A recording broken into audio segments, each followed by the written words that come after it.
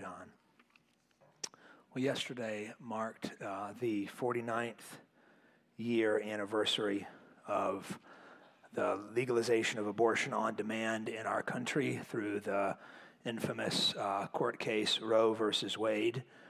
And since that date, nearly 64 million little babies, little boys and girls, have had their lives taken away through this scourge upon our nation. And one of the things that we have resolved to do as a church is to set aside some times where we would remind ourselves of this great evil and remind ourselves to think rightly in response to this great evil.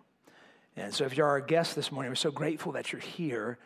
Every January, we set aside 2 weeks as a church to talk about two tough topics, one being what the Bible says about racism, and the other what the Bible says about abortion. And this morning, we'll conclude that mini-series before we get back to the Gospel of Matthew, and we'll talk together about another tough topic, the topic of the sanctity of human life. And this morning, I want us to ask the question that you see on the screen behind me: is the Bible really pro-life? And you probably would not have thought much of a question like that in recent years, but perhaps you have heard or seen an advancing argument amongst unbelievers to try to paint the scriptures as pro-choice. So, for example, last January in Washington, D.C., a young man dressed in pink approached a woman named Michelle, who was in front of the Supreme Court building during a pro-life event, and he asked her an abrupt question: "Are you a Christian?" Now, of course, and that question made sense in one way, because for at least the past 40 years, Christians in the United States of America have been among the strongest defenders for the sanctity of unborn life. And of course, we could go back through the pages of church history and we would find a clear and consistent opposition to abortion for nearly 2,000 years. So even if she was a bit taken aback when this man approached her and just abruptly asked her, "Are you a Christian?" Michelle answered yes. His reply was even more startling. He said, and I quote, "Well then, what do you have to say when your God supports abortion?" And then he quoted a passage from the Bible that he had memorized. Last February, a month later, in South Carolina, in the House of Representatives, brave lawmakers in that state were on the brink of passing a law that would protect the life of an unborn baby once a heartbeat was detected. You've heard about these so-called heartbeat bills, and of course you know that they are often met with incredible opposition. And of course, you would expect that the same would happen in South Carolina. And yes, there was vocal opposition to this bill as it was on the floor. But one of the ways that it was opposed might surprise you. Representative Justin T. Bamberg said that there are those who say abortion shouldn't happen because the Bible doesn't allow them. Now, what would you expect Representative Bamberg to say next?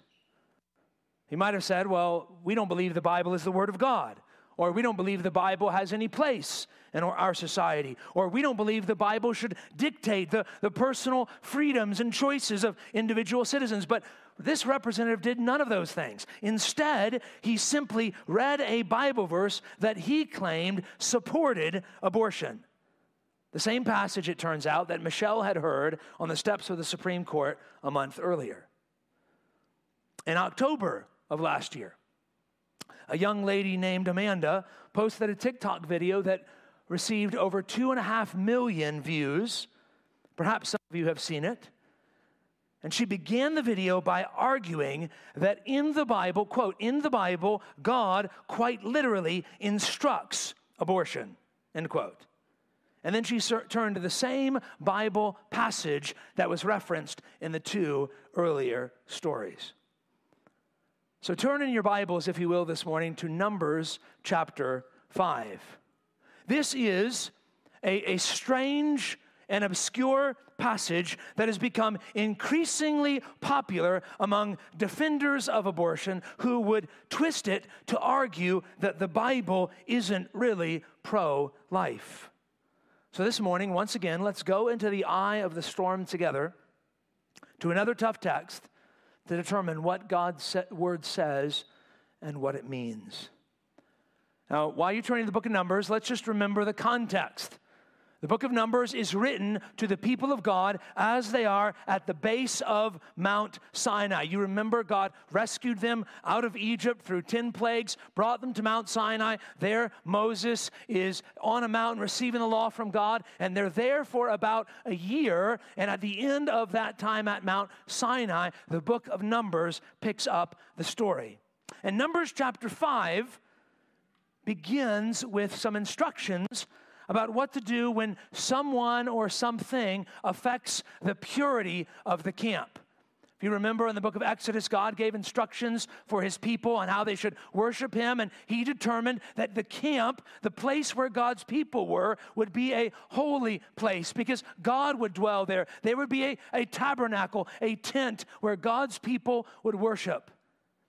And God gave his people instructions on what to do when uncleanliness, impurity entered into that camp.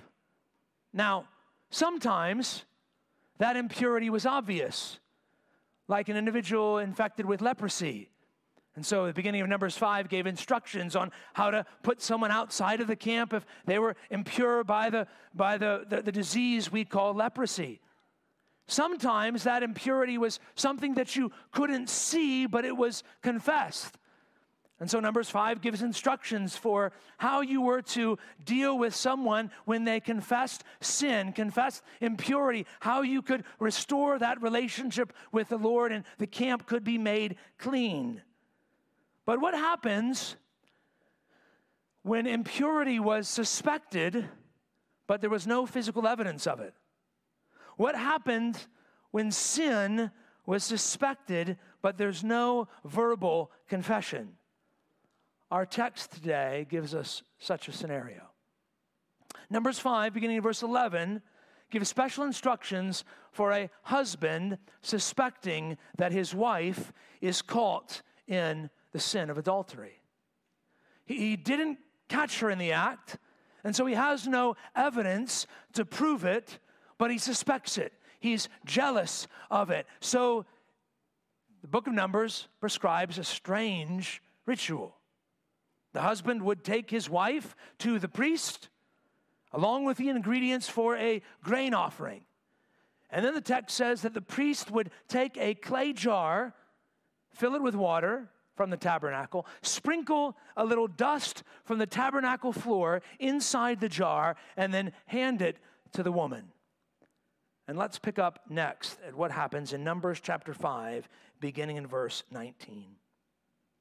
Then the priest shall make her take an oath, saying, if no man has lain with you, and if you had not turned aside to uncleanness while you were under your husband's authority, be free from this water of bitterness that brings the curse. But if you have gone astray, though you are under your husband's authority, and if you had defiled yourself, and some man other than your husband has lain with you, then let the priest make the woman take the oath of the curse, and say to the woman, the Lord make you a curse and an oath among your people. When the Lord makes your thigh fall away and your body swell, may this water that brings the curse pass into your bowels and make your womb swell and your thigh fall away. And the woman shall say, Amen, amen. Then the priest shall write these curses in a book and wash them off into the water of bitterness. And he shall make the woman drink the water of bitterness that brings the curse, and the water that brings the curse shall enter into her and cause bitter pain. Go down to verse 27. And when he has made her drink the water, then, if she has defiled herself and has broken faith with her husband, the water that brings the curse shall enter into her and cause bitter pain. And her womb shall swell, and her thighs shall fall away, and the woman shall become a curse among her people.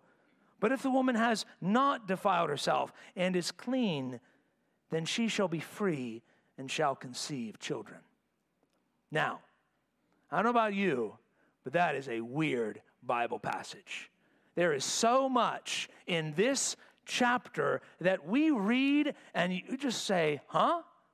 That is strange. That is weird. It is very peculiar to modern ears what in the world is going on in this text. And so our goal this morning is to actually look at what this text says and what it means and ask ourselves, is this a text that would promote the killing of the unborn? Now, before we dive in to the meaning of this text, let me just say something to you, brothers and sisters and friends gathered with us this morning. Every time we read the Bible, every time, whether it's a strange passage like this or not, we can approach, or we will approach the text with one of two heart postures. Either you will approach the text with suspicion or superiority.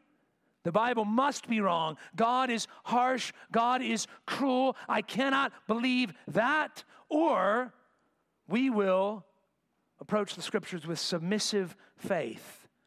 God is always good. God is always just. God is always right. His word is always pure.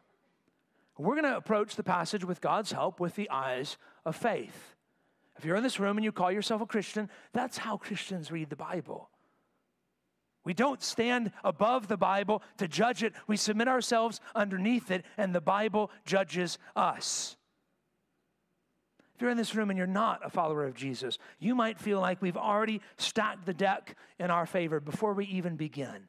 But let me just say to you, I hope you'll see as we walk through this passage together that reading the Bible with the eyes of faith is not ignoring what's there. It's actually reading the Bible reasonably, reading it as the authors intended it to be read. So with that said, let's begin with 4 observations from this text that reveal what God cares about. What does God care about? And what does Numbers 5 tell you about what God cares about? Number 1, God cares about the purity of his people. God cares about the purity of his people. Before we can begin to unpack the particulars of a passage like this, we need to understand its context. In fact, I would argue it's impossible to rightly understand even the simplest sentence without understanding the context in which that sentence was said. Alistair McIntyre, in his book After Virtue, illustrates it this way. He says, imagine that you're in a bus and a young man next to you looks at you and says this: the name of the common wild duck is Histrionicus histrionicus. Now you remember your Latin, so you know that what this young man says is true. That is the name of the common wild duck. The problem is, why is he saying this? It could be that he's crazy, right? You're on the bus, crazy people on the bus sometimes, and he just randomly tells you the name of the common duck in Latin. Maybe he mistakes you from somebody else. Maybe yesterday he was in the library and he saw someone that looked a lot like you, and that person approached him and says, what's the Latin name for the common wild duck? And he sees you and he says, aha, there's that person. Let me tell them the answer. Or maybe he's a spy. And he's waiting at a prearranged rendezvous point, uttering a secret code sentence which will identify him to his contact. The only way to make sense of that sentence is understanding the context behind it, right? The same is true for God's word. So with all due respect to our friends and neighbors that would go to a passage like Numbers 5 and say, aha, look at this. The Bible isn't pro-life. Your God is strange. Without actually doing some work to set the context, they haven't really understood what's going on here. So let's do that work. What's the context of Numbers chapter 5? Well, before God spoke a word of the law to Moses, listen to what he said in Exodus 19. You yourselves have seen what I did to the Egyptians, and how I bore you on eagle's wings and brought you to myself. Now therefore, if you will indeed obey my voice and keep my covenant, you shall be my treasured possession among all peoples, for all the earth is mine, and you shall be to me a kingdom of priests and a holy nation. These are the words that you shall speak to the people of Israel. So the people of Israel, the nation of Israel, in the time of Moses, were given this job by God. You're going to be a light to the nations. You're going to be a kingdom of priests. You're going to be set apart, and you're going to show the world what I'm like. That's their job. And Exodus and Leviticus and Numbers show us their job description. Here's how you're supposed to show the world what God is like. Of course, we know that the people of Israel fail, don't they? And so in the book of 1 Peter, Peter will say, not to an ethnic group, not to national Israel, but to God's people, the church. You are a royal priesthood. You're a kingdom of priests. Christians everywhere now, we have been given this job to reflect God's glory to the nations. But we have not been given this same set of instructions on how to do that. We said a few weeks ago, Jesus sets us free from bondage to the law. But the lesson here in Numbers 5, the context is that God wants his people to be pure. Sin is going to enter the camp.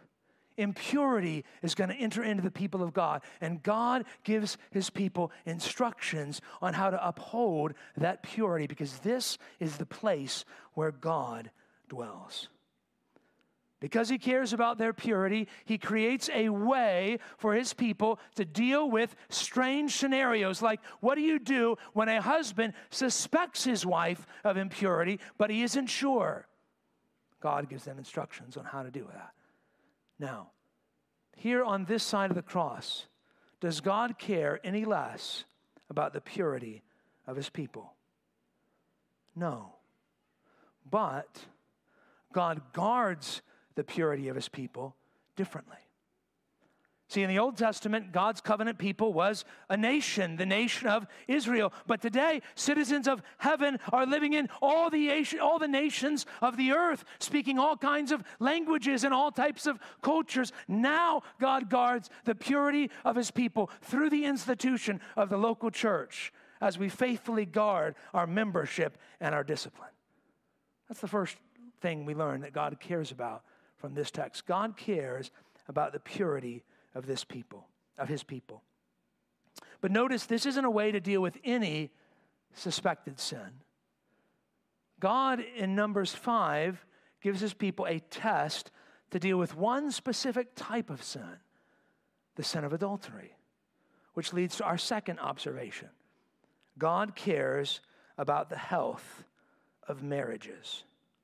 God cares about the health of marriages.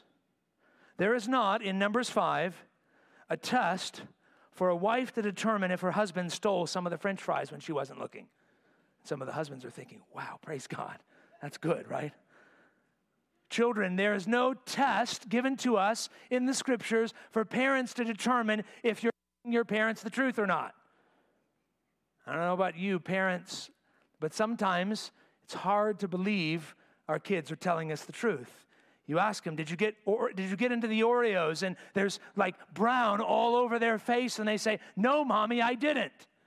Kind of hard to really believe you're telling the truth. There is not a test in Numbers 5 to determine the honesty of your children. There is one test like this in all of Scripture. It's right here, and it deals with the protection of marriages.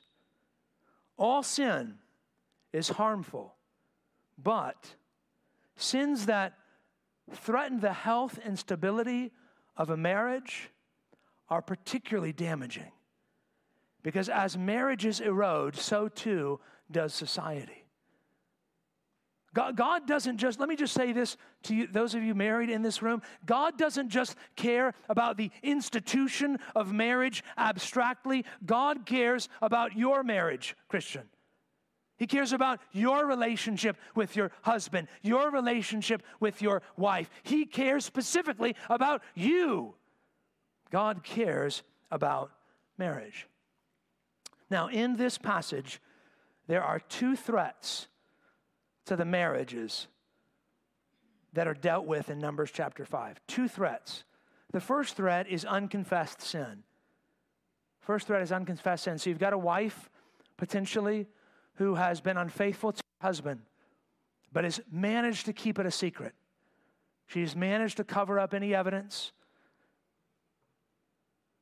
God knows the damage that will have on that relationship. Let me tell you something, brothers and sisters.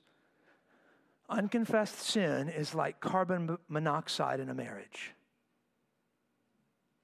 It's colorless, it's odorless, but it will eat away the life and the health and the vibrancy of the marriage until it falls apart. God cares about that. God cares about the health of your marriage. He cares about the health of the marriages in His old covenant people, and so He provides for these marriages. Here is a way to root out unconfessed sin. Or at the end of the book of Numbers, Numbers 32, the scripture says, "Be sure your sin will find you out." A wife whose sin is unconfessed in this way will be brought before the priest to undergo this strange ritual, and her sin will be found out. She won't be able to hide it from the eyes of an all-seeing God. Let me just stop for just a second. To the Christians in the room, this is incredible mercy. I think we tell ourselves that we want our sin to remain hidden. But the most gracious thing God can do to you, Christian, is to expose your unconfessed sin. Because the longer you hide it, the longer you bury it, it will consume you. It will change you from the inside out. It will gnaw you, and it will corrupt every single relationship in your life. This is grace. So too, when God exposes your sin, even though it's painful. So God creates this test in Numbers 5 to expose unconfessed sin in a marriage. Why? Because He cares about marriages. The second threat in this text is the threat of uncontrolled jealousy. The threat of uncontrolled jealousy. There's a husband in the passage, and the husband is concerned that his wife has been unfaithful. The text actually says she might have been faithful. Perhaps she's done nothing wrong, but the jealousy is uncontrolled. That uncontrolled jealousy, that jealousy that will not believe the truth, will eat away at a marriage too. I say uncontrolled jealousy because there is a right, healthy amount of jealousy in a marriage, right? The Bible says that God is a jealous God. A good husband, a godly husband should be jealous for his wife's exclusive affections. He shouldn't want her to give herself to another man. Ladies, it's right for you to have a healthy jealousy for the affections of your husband. But an uncontrolled jealousy. Holly and I had friends in college that were dating, and we would often do double date stuff with this couple. And inevitably, at some point during the meal or the game we were playing, they would start fighting because one of them was jealous with the other. That's uncontrolled jealousy. Uncontrolled jealousy can eat up a marriage. God doesn't want that for the marriages of His people under the Mosaic covenant. So He creates this test. It will expose the unconfessed sin of an unfaithful wife, but it will also expose the uncontrolled jealousy of an untrusting husband. So this test, if the wife has been faithful, it will reveal that the husband has been untrusting. And he will be forced to confess his jealousy to his wife as sin so that the relationship can be restored. Again, this test is a gift of grace to God's old covenant people. Now, God still cares about the health of marriages today. Thankfully, living under the new covenant, we do not have this test of bitter water. Ladies, we're not lining anybody up after the service today. I don't have any dust from the tabernacle, okay? This is a specific law given for a specific people in a specific time. But God cares for your marriage just as much today as he did for the old covenant people. He has given you instead something far better than a test like this. He has given you his completed word. He has given you his indwelling spirit. He has given you the gathered church so that your marriage may be guarded. He loves you. He cares about the health of marriages. But perhaps, ladies in the room especially, you might be looking at this text and you're still feeling like this just isn't fair, right? I mean, this entire test just seems a little bit one-sided, which leads to a third observation. God cares about the protection of the vulnerable. God cares about the protection of the vulnerable. Now, what's a major thing missing from this test in Numbers chapter 5? Talk at me. What's a major thing missing?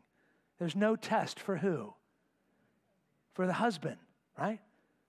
I mean, adultery is a two-way street, is it not?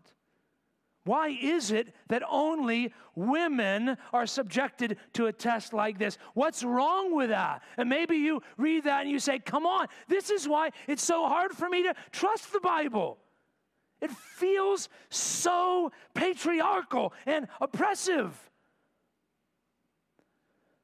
What do we make of this? What do we make of that? What do we make of a passage like this and a apparent imbalance like this? Well, on the one hand, this test is just another effect of the curse.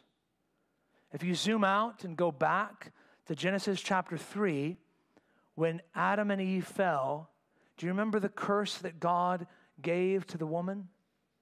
In Genesis 3, verse 16, he says, to the woman, your desire shall be contrary to your husband, but he shall rule over you. One of the effects of the fall, one of the effects of sin on our world, and we've been seeing it played out in different ways for thousands of years, is that the strong continually oppress the weak.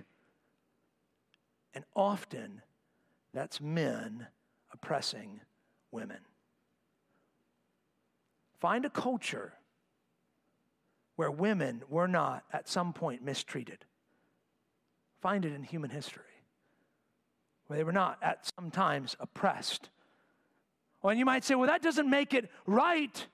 That's true, but this is a sad reality in a fallen world. Virtually every culture at one point or another has subjugated vulnerable people, including and perhaps especially women. Maybe you say, well, not every culture does that.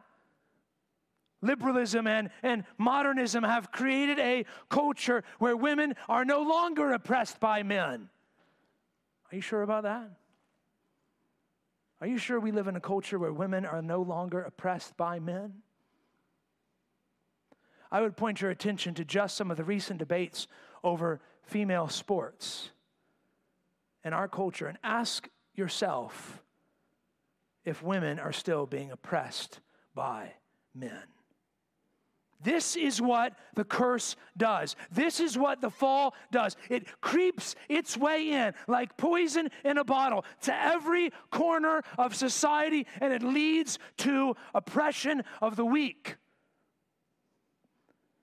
And often that's women. And perhaps then your response is, well, this is the Bible. This is God's law. If God wanted to create an institution or an environment that was better for women, he could have done it. Brother, sister, he did.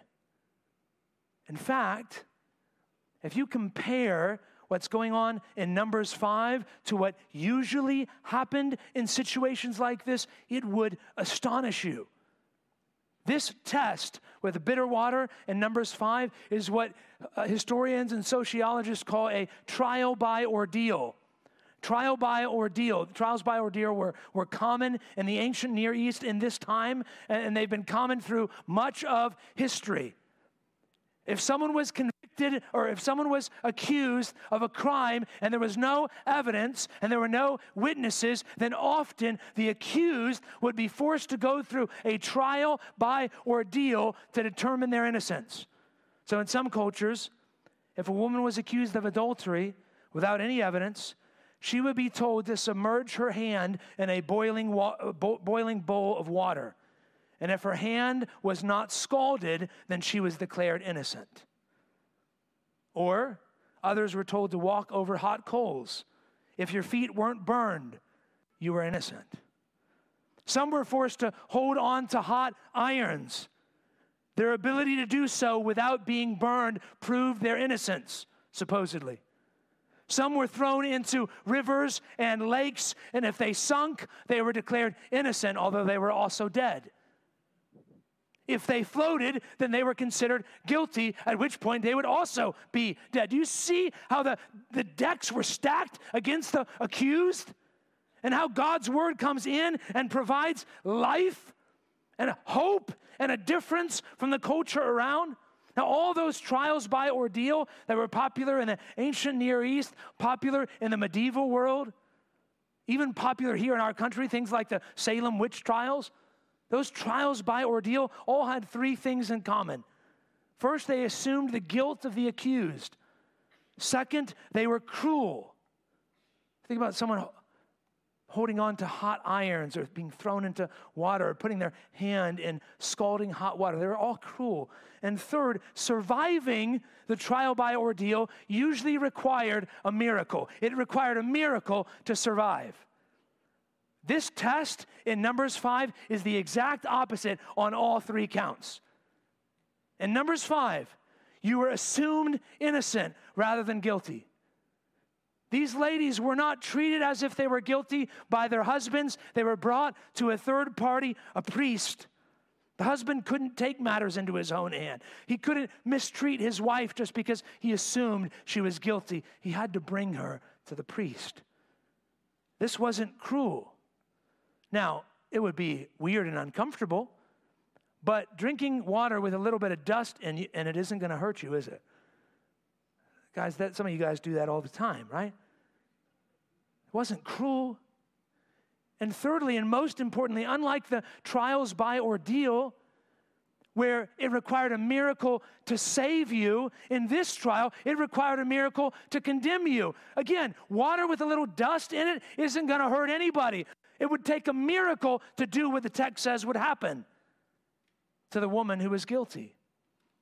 And so again, in this strange, confusing, bizarre, peculiar law is grace for the people of God.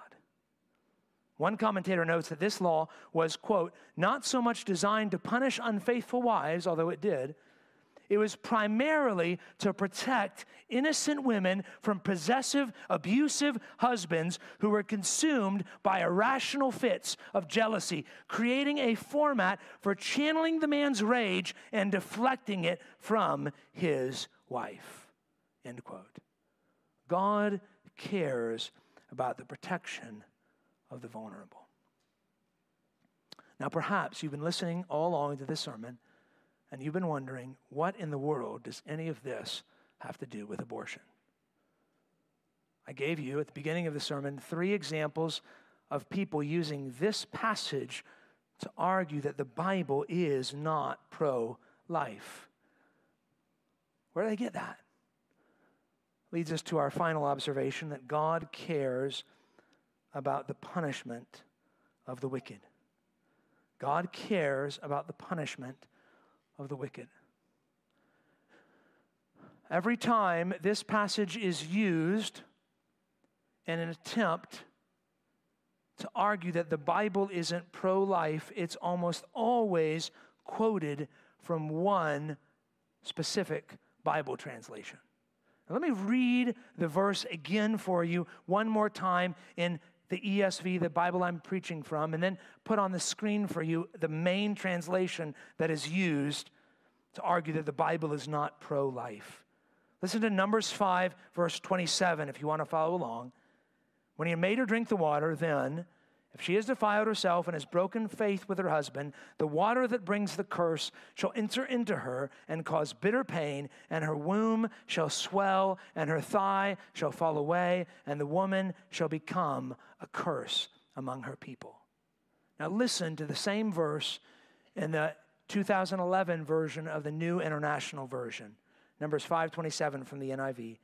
If she has made herself impure and been unfaithful to her husband, this will be the result.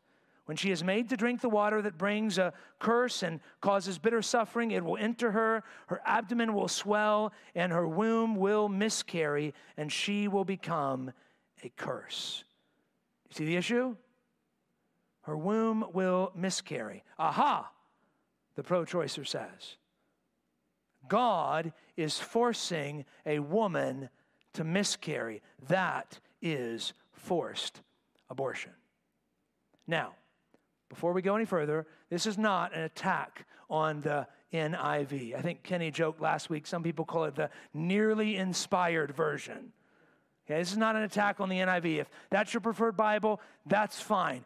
But we need to understand, anytime you're reading the Scripture, you're always reading a translation. Unless you're reading the original, you're reading a translation from the original. So you read an English translation, you're reading somebody who has, usually a committee, has taken the Greek text or the Hebrew text, and they've tried to put it in English so you can understand it. So too with the NIV. The NIV is one out of only 2 English translations that use the word miscarry. The other translation is a translation called the Common English Bible. It's not a very popular translation. You may have never heard of the CEB. But all 5 denominations responsible for the CEB they promote abortion as denominations, supposedly Christian denominations. Only 2, the NIV and the Common English Bible, use the word miscarry here in the text. The NIV has only been doing so since 2011. There's 2 older versions of the NIV, one in 78 and one in 84, and neither older versions of the NIV use this term miscarry.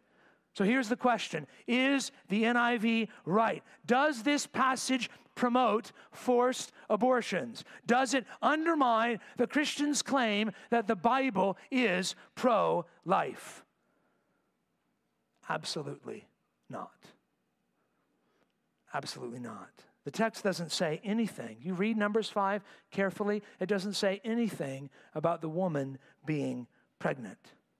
If you look at Numbers chapter 5, verse 13, the text even says that this is a test. The test of the bitter water can be given, or it's given to a woman who is suspected of adultery, but there's no evidence of adultery. Therefore, she's probably not what? Pregnant. Probably not pregnant. Wayne Grudem says there are 2 Hebrew words for miscarriage, and neither of those words is used here. The phrase in the Hebrew says, her thigh shall fall away. And it likely refers to future infertility, not miscarriage or abortion. In fact, I would argue if you just look at the context, it's pretty clear that's the punishment. Look at verse 28. Numbers 5:28, if the woman has not defiled herself and is clean, then she shall be free and shall what? Conceive children. The punishment for unfaithfulness would be barrenness, but the reward for faithfulness would be fruitfulness. This is not a passage that promotes or endorses abortion, no matter what the progressive might try to argue. Now, even if the NIV was right, and I don't think it is, this text still would not justify abortion. By the way, Christian, We do not argue for the sanctity of human life based on one Bible verse. We argue for the sanctity of human life because the entire thrust of the Scriptures argues that we are created in the image of God, known by Him. This is not an argument that rises or falls on one verse alone. Furthermore, this passage is not about a woman exercising her right to choose. It's about God exercising His right to judge. The priest is not giving this woman an abortive drug to kill her baby. Dirty water doesn't cause abortions. And remember, the curse only falls on the woman if she's guilty, not on every woman. Our sin, Christian, often looks so appealing, but in the end, it is a bitter cup with bitter consequences. God will punish the wicked. Now, I want you to imagine that you're there at Mount Sinai when Moses reads this law to you about a bitter cup to drink. If you're there, Mount Sinai, automatically your mind's going to go to another story. It had happened probably about a year earlier.